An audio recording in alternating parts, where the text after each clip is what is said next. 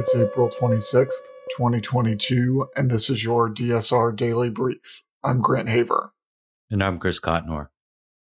Our top story today: Russian Foreign Minister Sergei Lavrov said in a television interview yesterday that the risks of nuclear war are now considerable.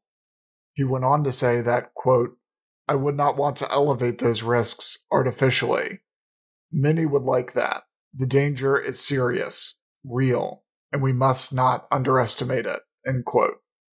Russia has made it clear that it would only use nuclear weapons if there was an existential threat to the motherland. The UN Refugee Agency is launching a new appeal for funds for the crisis sparked by the war in Ukraine that projects up to 8.3 million people will have to flee the country by year end. They currently report on their refugee dashboard that 5.26 million refugees have already left. The exodus has exceeded the worst-case predictions of the Geneva-based agency, which it has called the largest refugee crisis in Europe since World War II. The UN estimates that nearly 8 million people are displaced within Ukraine, and another 13 million people are believed to be trapped in war-affected areas of Ukraine. The country had a pre-war population of about 44 million people.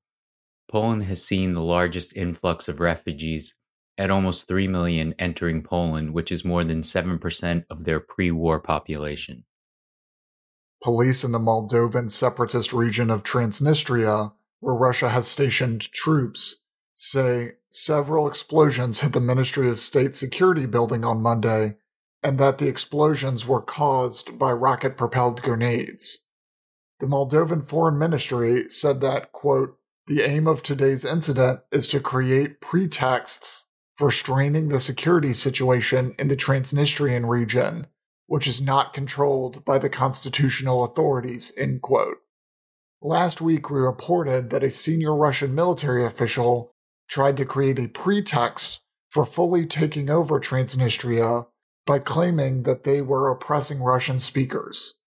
Moments before we began recording, 2 radio towers in Transnistria were also damaged by explosions.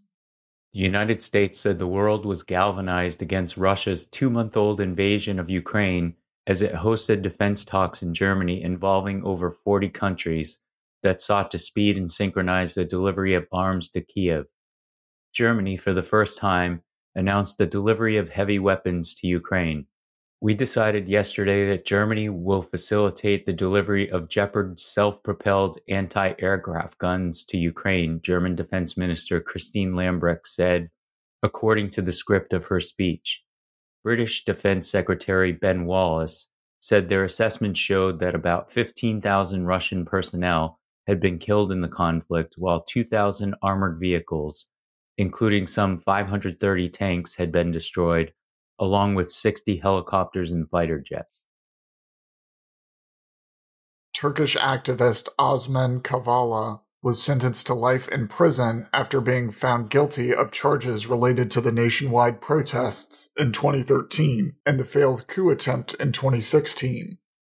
Europe's top court, the European Court of Human Rights, has said that there was insufficient evidence he committed an offense and that his arrest was an attempt to, quote, "silence him and dissuade other human rights defenders," end quote.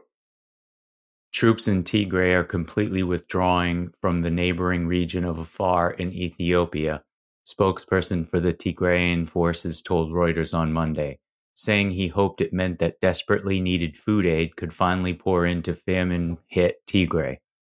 Fighting in northern Ethiopia, which began in November 2020 in the Tigray region and spilled over into Afar last year, has eased since the federal government declared a unilateral ceasefire last month, saying it would allow humanitarian aid to enter. Tigrayan forces said they would respect the ceasefire as long as sufficient aid was delivered to their region within a reasonable time.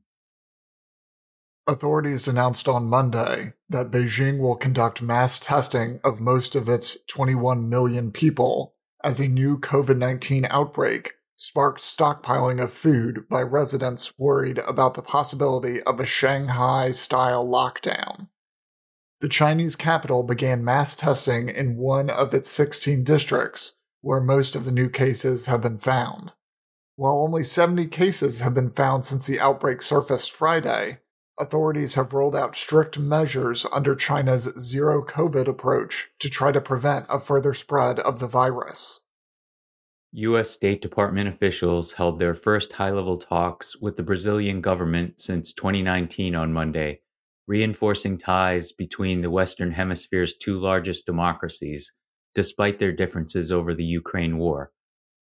While Brazil's far-right president, Jair Bolsonaro, has not condemned the Russian invasion of Ukraine, U.S. Undersecretary of State for Political Affairs, Victoria Nuland, thanked Brazilian diplomats for voting with the United States at the United Nations Security Council. Last week, we reported that China said it signed a security pact with the Solomon Islands earlier this month, prompting concern from Washington and its allies that the pact would significantly extend China's military reach in the region. Solomon Islands Prime Minister Manasseh Sogavare said not so fast, as he told a visiting Japanese delegation on Tuesday that it had no intention of allowing China to build military bases in his country. Pacific Island countries like the Solomon Islands are very important if a Cold War is truly brewing between China and the US. Pacific Island countries are also some of the poorest in the globe, and allowing the two major superpowers to play off of each other can only benefit them economically. And in lighter news, a remote post office in Antarctica is hiring. And if you're good at sorting mail, selling postage stamps, and counting penguins, this could be the job for you. Though there are some things you should know. The staff members share a single bedroom, and there's no flushing toilet. Instead, a camping toilet must be emptied daily. There's also no running water or showers. There's no internet access or cell phone reception, and satellite phone calls are costly.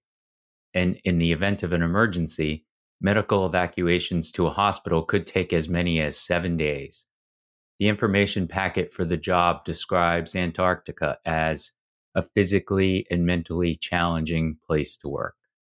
That's all the news we have for you today. Be sure to rate, review, and subscribe so that more people can find the show. If you have a tip, topic, or correction you'd like to flag for us, please email us at daily@thedsrnetwork.com. Members of the DSRnetwork.com will receive an evening newsletter version of the DSR Daily Brief. So go to the DSRnetwork.com and become a member to make sure you never miss any of our analysis. If you want more in-depth discussion of these issues, tune into Deep State Radio later today to hear Rosa Brooks, Angela Stent, and Max Boot talk about the war in Ukraine. Stay safe and stay tuned to the DSR Daily Brief.